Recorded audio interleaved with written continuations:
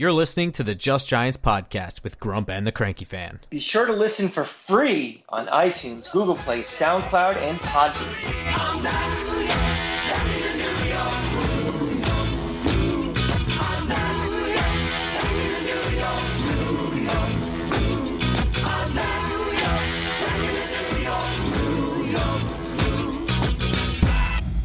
Welcome back to Just Giants with Grump and the Cranky Fan, the best damn podcast for the best damn football team. I'm your host, the Football Grump, and with me as always is Mike the Cranky Fan. Grump, we are, 22 hours removed into that game. I think I haven't slept since. That gave me heart-racing feelings, very similar to, those NFC Championship games and the Super Bowls we had, it seems like a generation ago. I know it was just a regular season game and, there's still work to be done to get into the playoffs, but I was, that was something. That was a lot for my physical well-being, I guess. How are you? I'm pretty tired. The night game things and then preparing for the show is kind of like, I feel like I've been watching the game nonstop since it ended. Yeah. But I'm not going to complain about it. No. It was exciting. I did have like my fists clenched. It did. I don't know why, but it felt like it could slip away, and I guess it sort of almost did, but the defense didn't really give me that feeling throughout the whole game. They just kind of like screwed up those last two drives there, and it really got close. But in any event, this was a game that's worth rewatching, reliving. It's a lot of fun from the Giants' perspective. Kayvon Thibodeau coming out party. I mean, this might be the game he never forgets for the rest of his life. So scary as it might have been for us, I think this is probably the one that is maybe one of his favorite games of his whole life so far. So yeah, I mean, it's a good thing that we didn't pass on him because he'd be a distraction for the media and everything. Yeah. 12 tackles, 9 solo, 3 tackles for a loss. I think all 3 happened in the first quarter. A sack, a forced fumble recovery, and touchdown. That happened in the second quarter. As predicted by some people. Yeah. Well done. And without that, there's no way the Giants win this game. Aside from just like a mathematical like points standpoint on where everything kind of fell with that, it was just a huge momentum shift. Mm-hmm. The offense wasn't doing shit really to start there. And the defense was on the field a whole lot. It looked like Brian Robinson was just going to kind of run all over us. Important to note that the only reason that the Commanders were kind of inside their 5 there on that play is the play before they kind of ran an outside, stretch play or whatever. And they called Cornelius Lucas on a really tight holding call on Azeez Ojulari. And it is holding. He does have his hands on his shoulders and kind of prevents Azeez. You can see Azeez try and pull back outside, but it's pretty weak. So, I don't know. That just kind of goes, I guess, with the theme of the game, is that Commanders fans will look back on this game as John Hussey's crew maybe not living up to the standard that they had hoped. I mean, they have a right to complain, but just the way the game was called, the entire game, if you put, any individual call into context, especially that last call, you could definitely see when you screenshot that 1 second, it looks bad, but, and they have a right to complain and a right to be upset, but they let the players play. And, when you're playing a game like this, you want this to be won on the field. You don't want it to be determined by, 20 penalties and having the refs imprint on it. So, yeah, that's the thing, is that like it's pass interference, I guess, but they didn't call pass interference literally the whole game. They called one defensive holding penalty and they called one offensive pass interference. So it wasn't overly surprising to me that it wasn't called. It was just And I don't and the know. Washington receivers were complaining all game about it too. So you would think maybe possibly just they're politicking and trying to convince these refs to call a call at the end. They would, but they didn't. They didn't. They were consistently not calling. Yeah, yeah, and I don't know.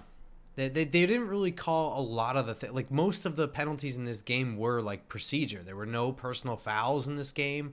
Mm-hmm. I mean, I don't know. I mean, I'm acting like I'm giving refs credit here, and it could be players just not doing stupid shit like that. But I think in general they just kind of let them play, and all the things that were called were like technical things like false starts and stuff my like rule that. of thumb is that I need refs to be 100% accurate all the time when it's objective. If he's inbounds or out of bounds, touchdown or not touchdown, first down or not first down. But when they're subjective calls, I'd rather them. I just need them to be consistent. Exactly. I don't really care if they're going to call it tight or loose. I mean, I'd prefer them call it loose, but as long as they're consistent the whole game, I can't complain. Agreed. I guess other people can. Wow, what a game though. Did you? So I guess another one. So obviously this was a big Kayvon Thibodeau game. We could talk for forever about how good he played. I mean, the first quarter alone, I don't even know what Washington was doing, trying to switch things up. Brian Robinson running straight ahead was something I don't think the Giants had any formula to stop or defeat or slow down or hinder in any way. Or even marginally disrupt. But they just kept trying other things, like zone read stuff with like Curtis Samuel or whatever. And that's the stuff that Kayvon was just eating up. I mean, they were just leaving him unblocked. He was just down there so fast. I don't even think it mattered if Heinicke chose to keep it or give it away. So yeah, he was just eating that stuff up. That kind of went away for the second half of the game. Kayvon was really more of a chase down guy.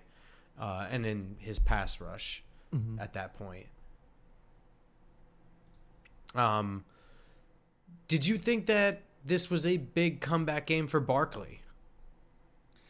Yeah. I mean, I thought we saw some different things out of him. We saw him do like that little spin move a few times, which doesn't seem like it's in his normal bag of tricks, right? No, I think the spin move's in there, but I think he did it a lot. It seemed like in that second half. I mean, he did it on like 6 straight plays or something like that. But I think a lot of what we're used to with Saquon's moves is usually just like, I don't want to say like a panic, but like I don't think he has his full repertoire of tricks because they're all like happening behind the line of scrimmage. He's already stopped. So you can't really do too much of a spin move when you're not moving your feet already. Or at least it doesn't have the same effectiveness. Whereas, like, these were downhill runs. So he's got that forward momentum, and he can just kind of, like, plant a foot in the ground and, like, pirouette. You know what I mean? Mm-hmm. And it just kind of has that, like, bounce off of the tackle added effect to it.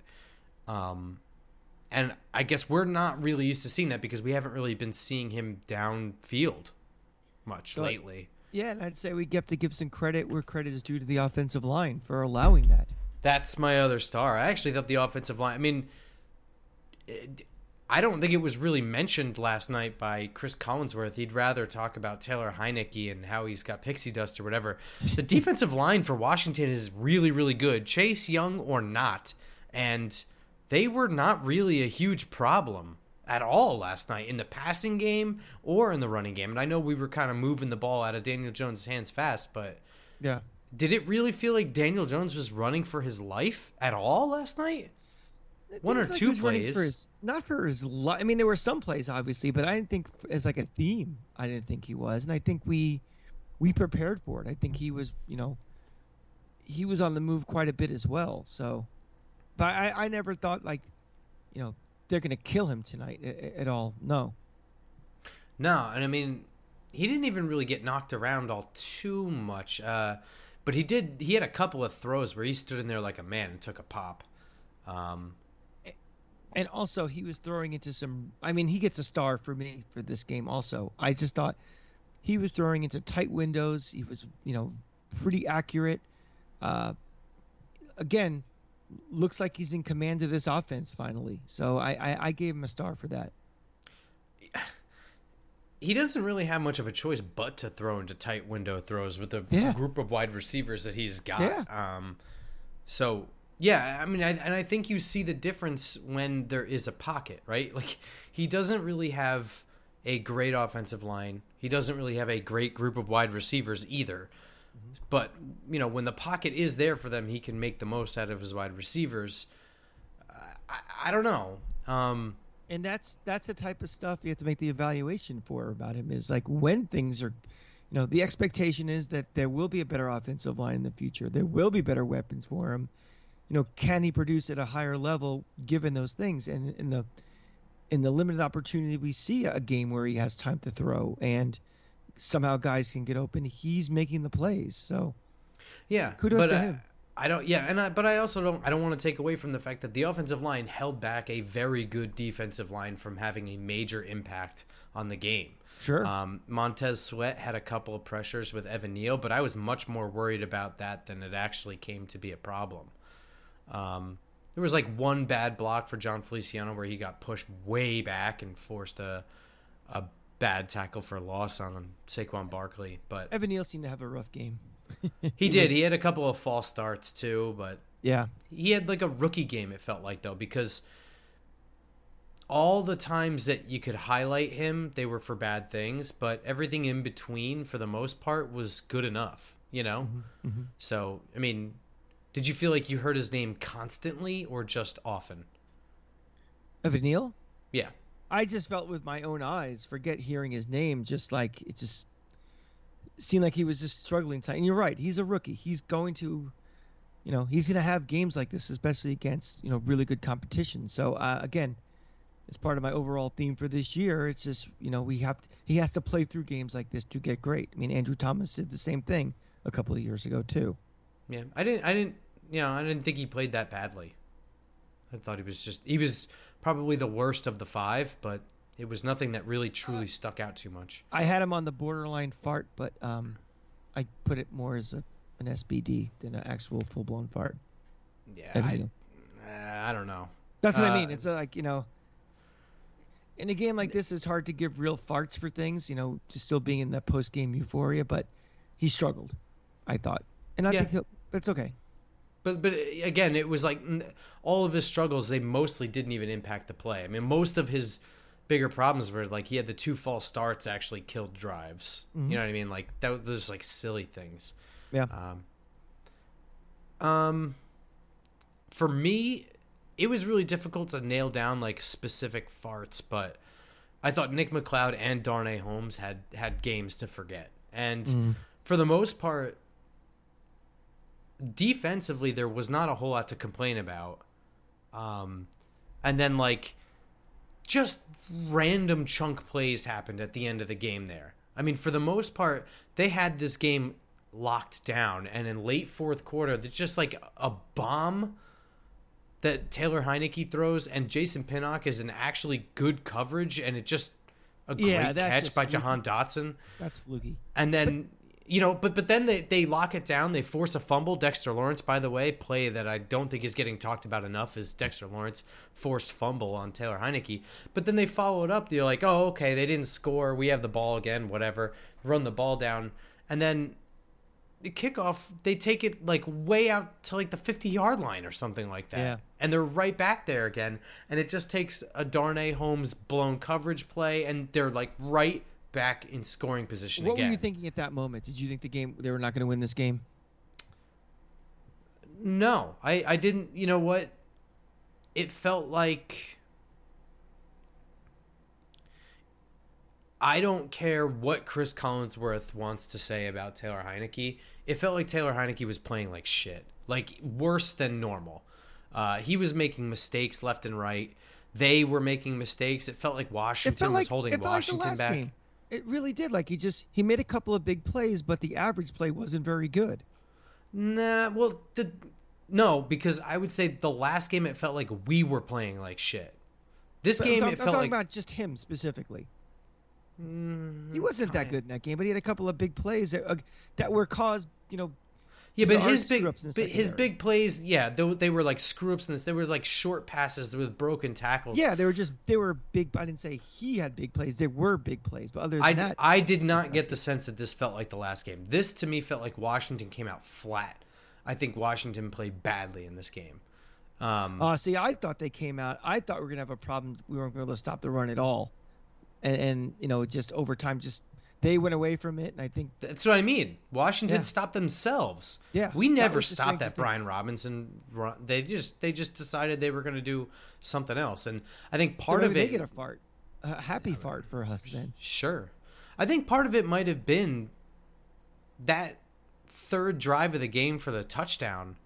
It really just, when you couple that up there with the defensive score, it just put them really far behind with not much time left. Mm-hmm. It felt like they were grasping for some kind of big play to just manifest itself instead of just doing what they do. Yeah, and I think if they just kept doing what they do, they would have got back into this game more. I mean, it's not like we were just going to keep piling on points as the game went along. Yeah. It seemed like kind of a panic for no reason. Yeah, I actually, it felt to me like Washington did a lot of things to screw up Washington in this game. Mm-hmm. And Taylor Heineke just didn't play well. I mean, straight up. They're just like, I mean, maybe these teams really just are that even, and this is just the different flip of the coin. You know, we have like literally the exact same play last time they played with Kayvon Thibodeau making the tackle right at the goal line, and Taylor Heineke holds on to the ball. This time, Taylor Heineke didn't hold on to the ball. That's the difference, I guess. Yeah, I think they're pretty similar teams. I mean, similar in where they are. I mean, I think if they play each other 10 times, I think you might get a 6-4, 5-5, one way or the other.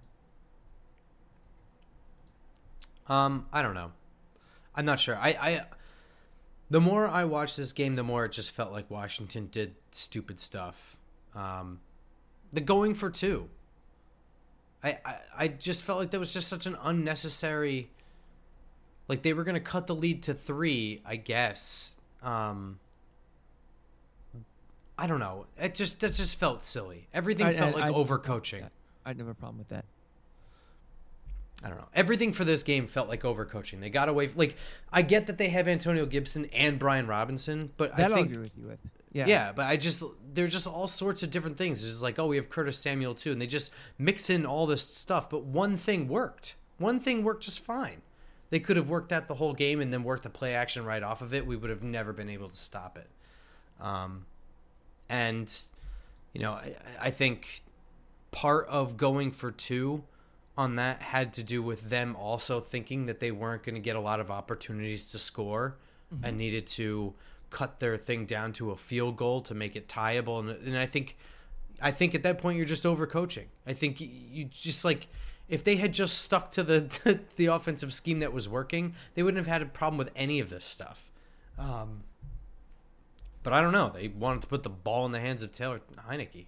Yeah, that's and I we don't were know. saying, for all, as much pixie loving dust Collinsworth has, he's still a backup.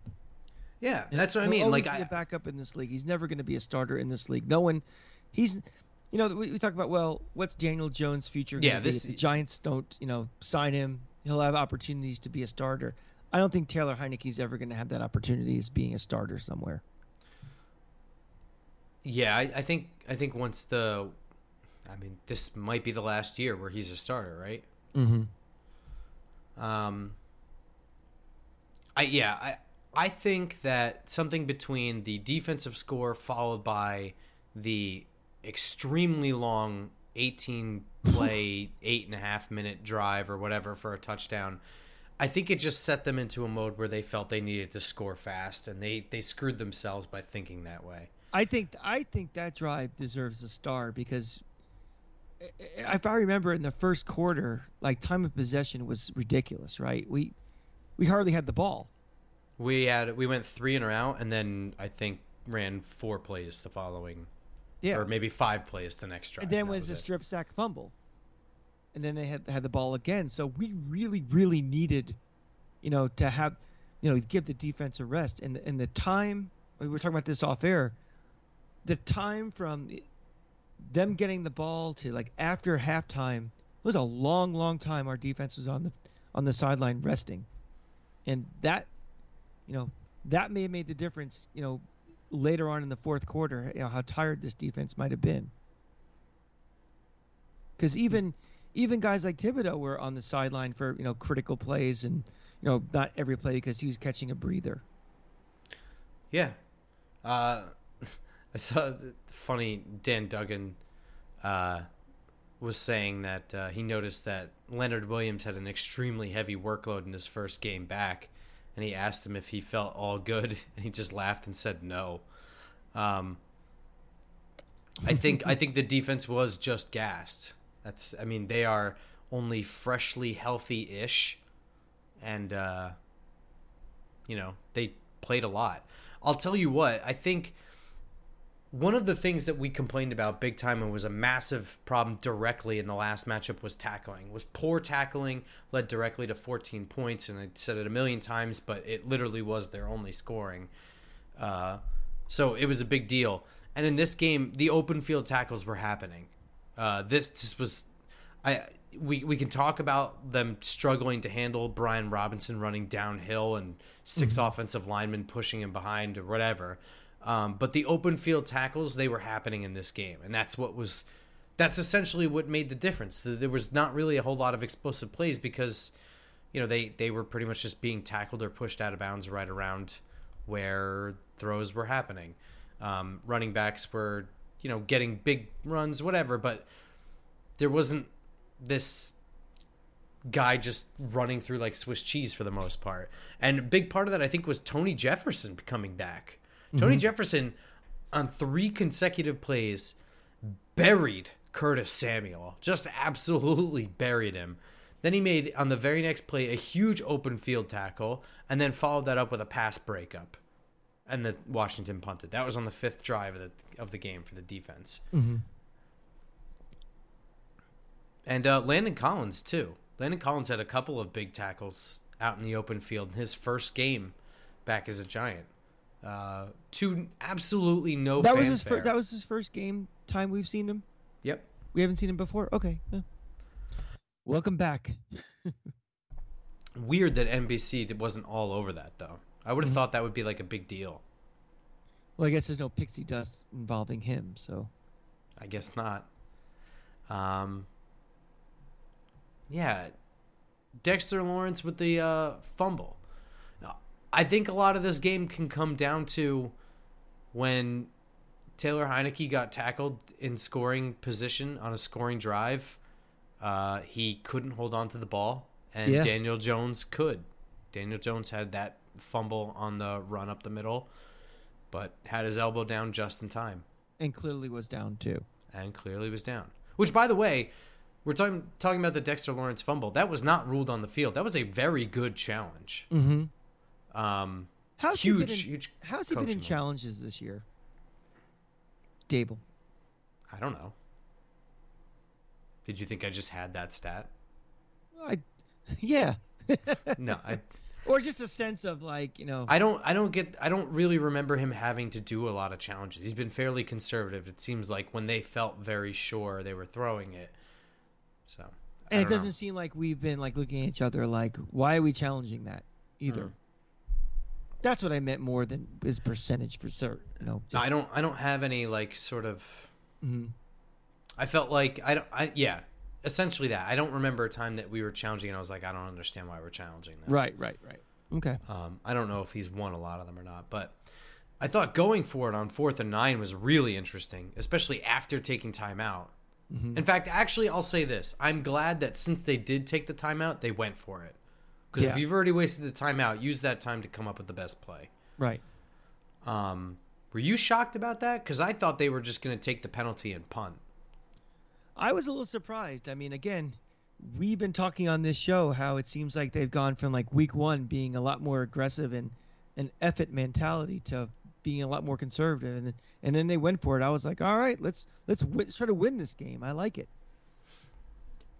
Came up huge throw by Daniel Jones on that play too.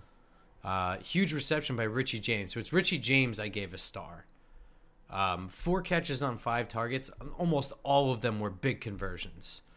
And right now, I guess on a group that just has to make do with, they have to catch everything that Daniel Jones throws. Like Richie James really is the one guy who comes through time and time again, right? And can we stop like shrieking every time he's about to catch a punt? Is that over now? His first punt return was actually really good. Yeah. He had like a 23-yard punt return. That's another reason why that's part of his star quality for this game. I thought that he played a pretty damn good game. I don't know. Did anybody else stick out to you? I had James. I had the offensive line as a whole, but my biggest star was Daniel Jones on the offense. His margin for error is so little between who he has to work with, the play calling that's done because of the people he has to work with, the offensive line, all that. And I just think that he is getting the most water out of this rock. And my confidence in him just keeps growing week after week after week. I completely agree. We didn't take any shots downfield, and that's really honestly the reason why his numbers are low.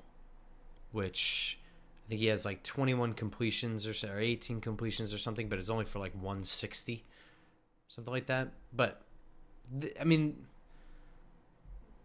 they're Phil Simsy. I know it's a different era, but that's kind of how Phil Simms was way back in the day. It's kind of interesting. It's kind of how they ran that offense too, where it's just like a lot of running and sprinkled in with some strikes downfield for about 7 to 8 yards, not much more. Solid hands, guys, possession receivers, and a really, really good tight end. Daniel Bellinger actually had a pretty bad drop in the middle of the field on a third down. Throw was not perfect, but definitely catchable. I don't know. I don't have a whole lot of notes. This was a really competitive game. It felt like these guys showed up. And you can see... So here's the other thing. When I was saying that this team just very, very badly needed a win, you could see in the post-game locker. Right? I mean, this is a team that was waiting. They needed this feeling again. I think that it will carry over a little bit more into the next game, some level of swagger, some level of confidence. There's 3 weeks left in this season. If they lose that game, they're not mathematically eliminated from the playoffs, but the things we talked about earlier about this momentum going against them, and they were playing like garbage for it just keeps growing, and you're almost into that negative. You're really into that negative feeling, and that's almost a quarter of the season you don't want to waste.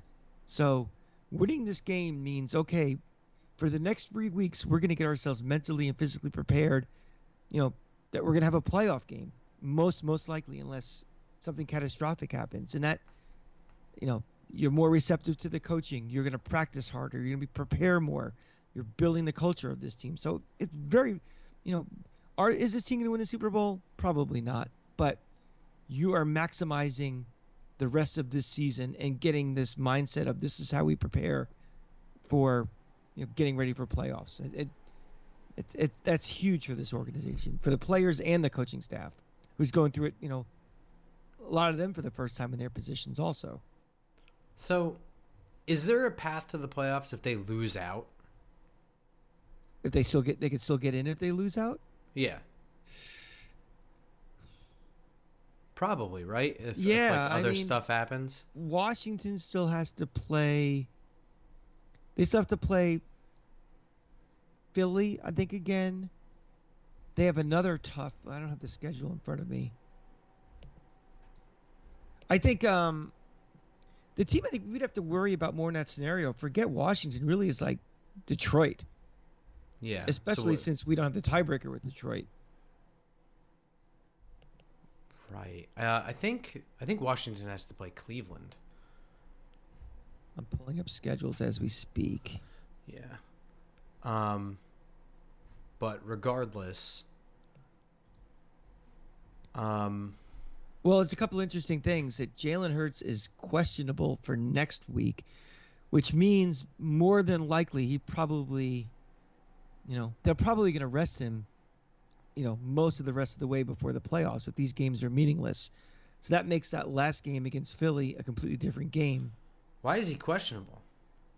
He hurt something. It was a Schefter story right before we started recording. I don't know anything about this, so this will be breaking news. Jalen Hurts. Hold on here.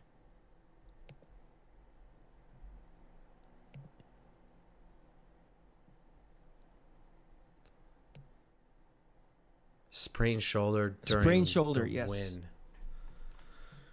Huh. X-rays came back negative, likely to play it safe with the top seed all but wrapped up.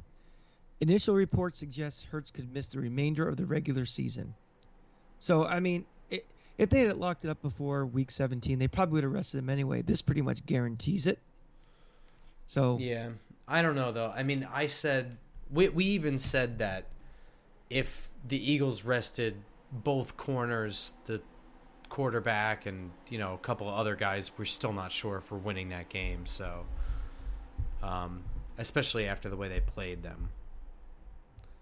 Yeah, I mean, if you're playing for nothing, your mindset is whatever. I'm moving on. I mean, I just watched a bowl game on Saturday where a team clearly did not want to be there and clearly didn't put, mental preparation to it, and it was obvious. And, something like this could happen because it means absolutely nothing to them. I guess. Well, our next two opponents played each other, Minnesota and Indianapolis, and that was among the more wild games I've ever followed. Is this one of the more wild weekends we've ever seen? Just craziness all over the place. Yes, I would say so.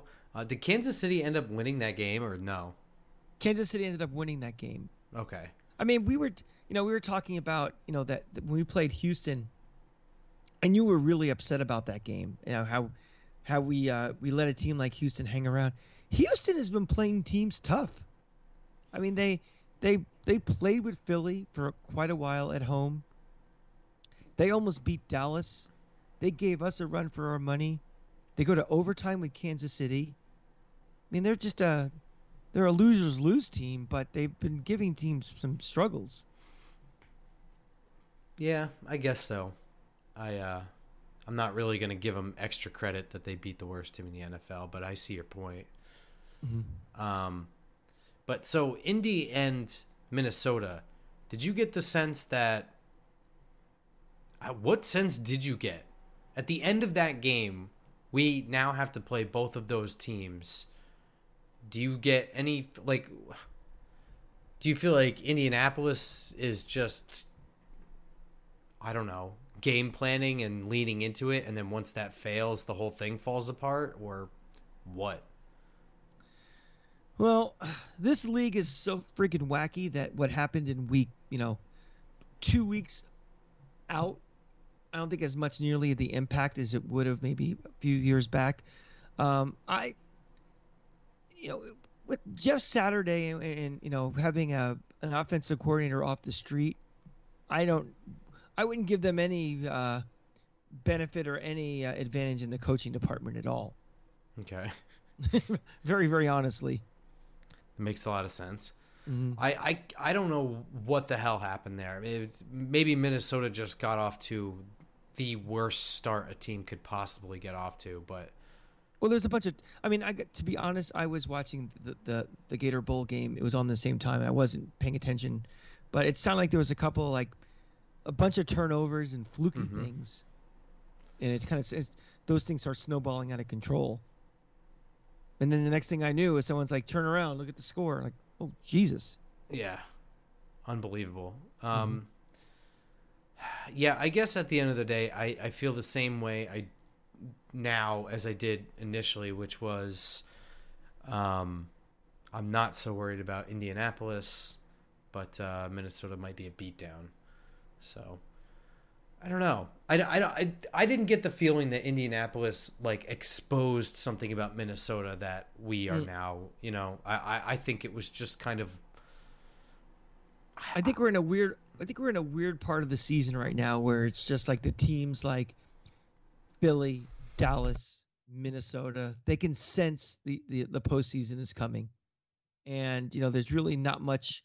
I mean, is there really any more positioning that Minnesota can do before they get into the playoffs? I mean, are they kind of locked in as the 2 seed?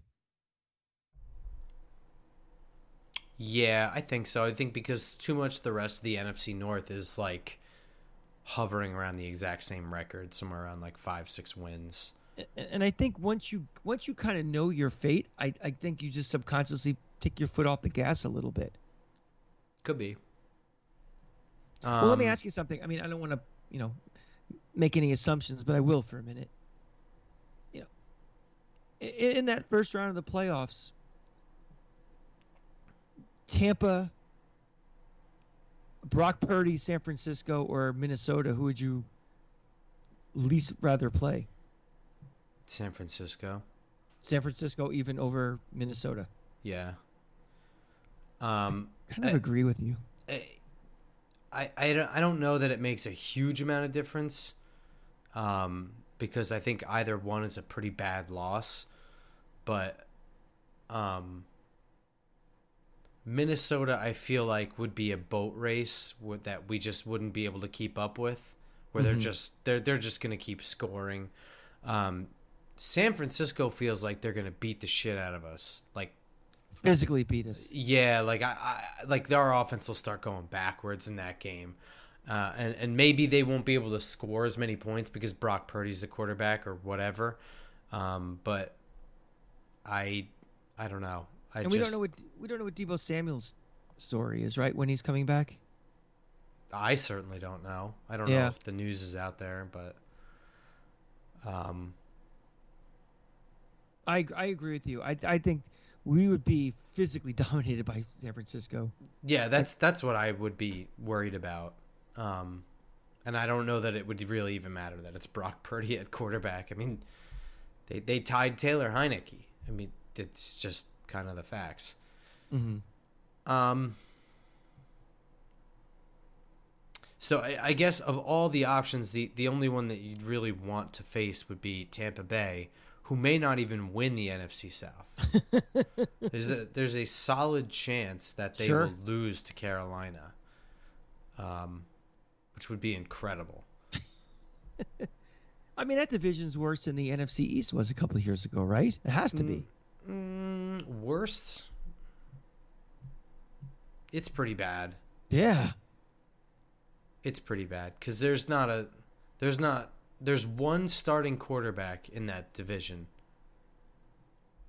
I guess. I don't know. Yeah, I guess there's one bona fide starting quarterback in that division, and he probably should have retired 3-4 years ago. So agreed. Right, because like Sam Darnold, you know, maybe he'll have like some kind of resurgence to his careers. Like maybe teams gave up on him too fast, but he's not. Doesn't come to mind right away when you think starting quarterback in the NFL. Marcus Mariota certainly is not. And who is New Orleans' starting quarterback? Is it Taysom Hill at this point? Is he just the quarterback? No, it's what's his name? From the Bengals, old quarterback, Dalton. Yeah, that's a backup. I mean, yeah, I mean Daniel Jones would arguably start for all 4 teams. I mean, I guess you say Brady's probably ahead of him right now. We did that. Brady sits for no quarterback. Yeah, but I mean, if his name wasn't Tom Brady, if he was, I get what you're saying. Yeah. Yeah. So you theoretically next year there's no quarterbacks in that division. Mm-hmm. Something to think about. Is anyone even going to be picking in the top 5 there? Any one of those teams? I think there's probably 2 or 3 that wish they were. Yeah. But no, they're all kind of bunched around the same badness. Oh, mediocre. They're not, but nothing's truly terrible. Yeah, and I don't think New Orleans has anything to leverage for for a higher pick. It's interesting. I don't know. I guess circling back to this game, though, this was huge. Getting this win was massive on, in Washington, not at home anymore. They needed to win this game if they wanted to go to the playoffs. They did. They should have won last time. It actually pisses me off that they didn't win last time when you think of what could be, especially when Dallas losing this week to Jacksonville, as you predicted. I was on a roll this week. Yeah. They could have been one game behind Dallas. Yeah. And I know that's like coulda, woulda, shoulda, but when you consider just no team is immune from that just terrible loss. And I think we did this a couple weeks ago. Went through, and they didn't even lose. They tied. Yeah, they tied exactly. But some of the losses that we thought at the time were bad losses really aren't bad losses. Like losing to the Lions doesn't look like a terrible loss anymore. They are playing like crazy. Mm-hmm. I don't know what happened. I mean, it unlocked Jared Goff or something, but yeah, this was the slump bust that they needed. Perhaps came 2 weeks late, but hopefully they can channel this. They need one more win will get them in, right? If they get any one win, they are almost guaranteed. I would say if they win one more, it's a guarantee. Yeah. I said I'll have to do the math and come up with the scenario if they lose out. But again, if they lose out, they'll have one win in their final 8 games. Does that really, there should be a bylaw saying you shouldn't make the playoffs if you do something as stupid as that. But I think they'll definitely get that one win, and they could win those last 2 games and go into going into the playoffs winning 3 out of 4. You can look at it that way also. That's an interesting way to look at it as well. Yeah. But they have the Saturday game this week. Do you have anything more to add to this episode?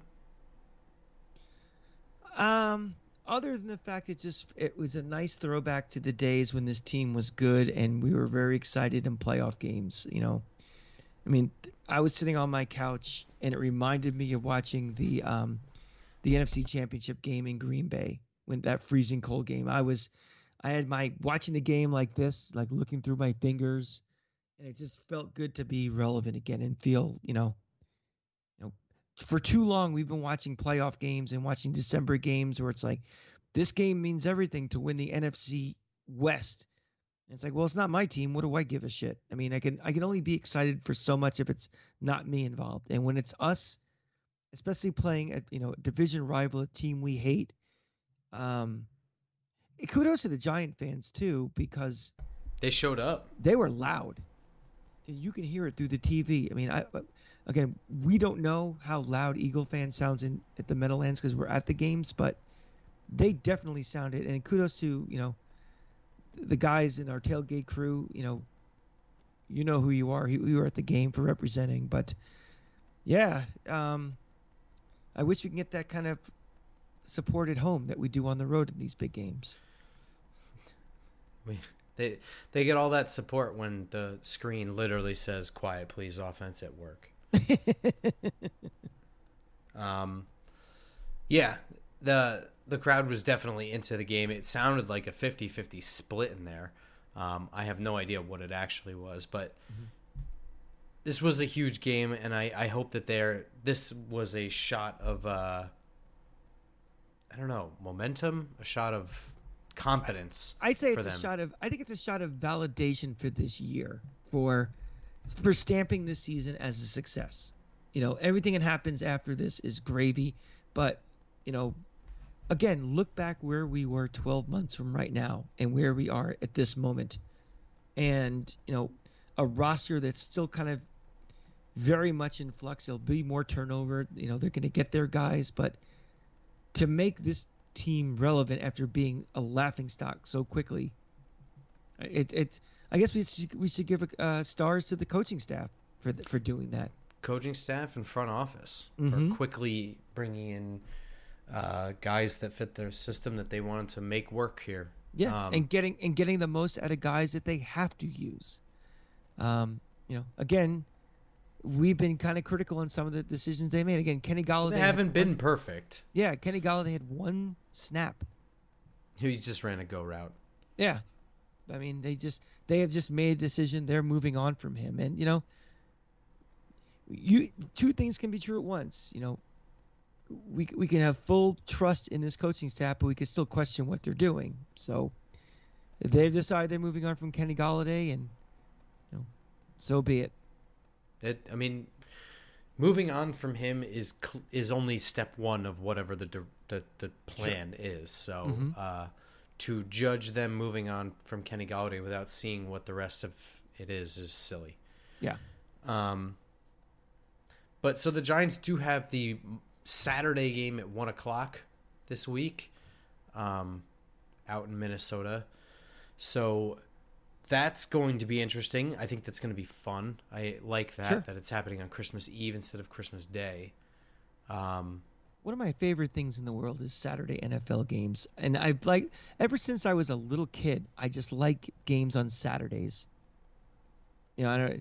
They don't necessarily have better matchups on Saturdays. It just seems like it's more important or special being on a Saturday. So, and added to it, it's Christmas Eve, and we're all excited because the next day is Christmas and everything. It's like an early Christmas present having a Giant game. Hopefully. I mean, it would be nice to be going to sleep Christmas Eve night with a smile on your face and a win under the tree. But we'll preview that game as usual on Friday morning for you guys. So until then, be sure to follow us on Twitter at @football_grump, at the Cranky Fan, at Just Giants Pod. And you can listen to these episodes on SoundCloud, iTunes, Spotify, etc., and watch them on YouTube. So we will see you all Friday morning for a preview episode against the Vikings. Go Giants! Go Giants.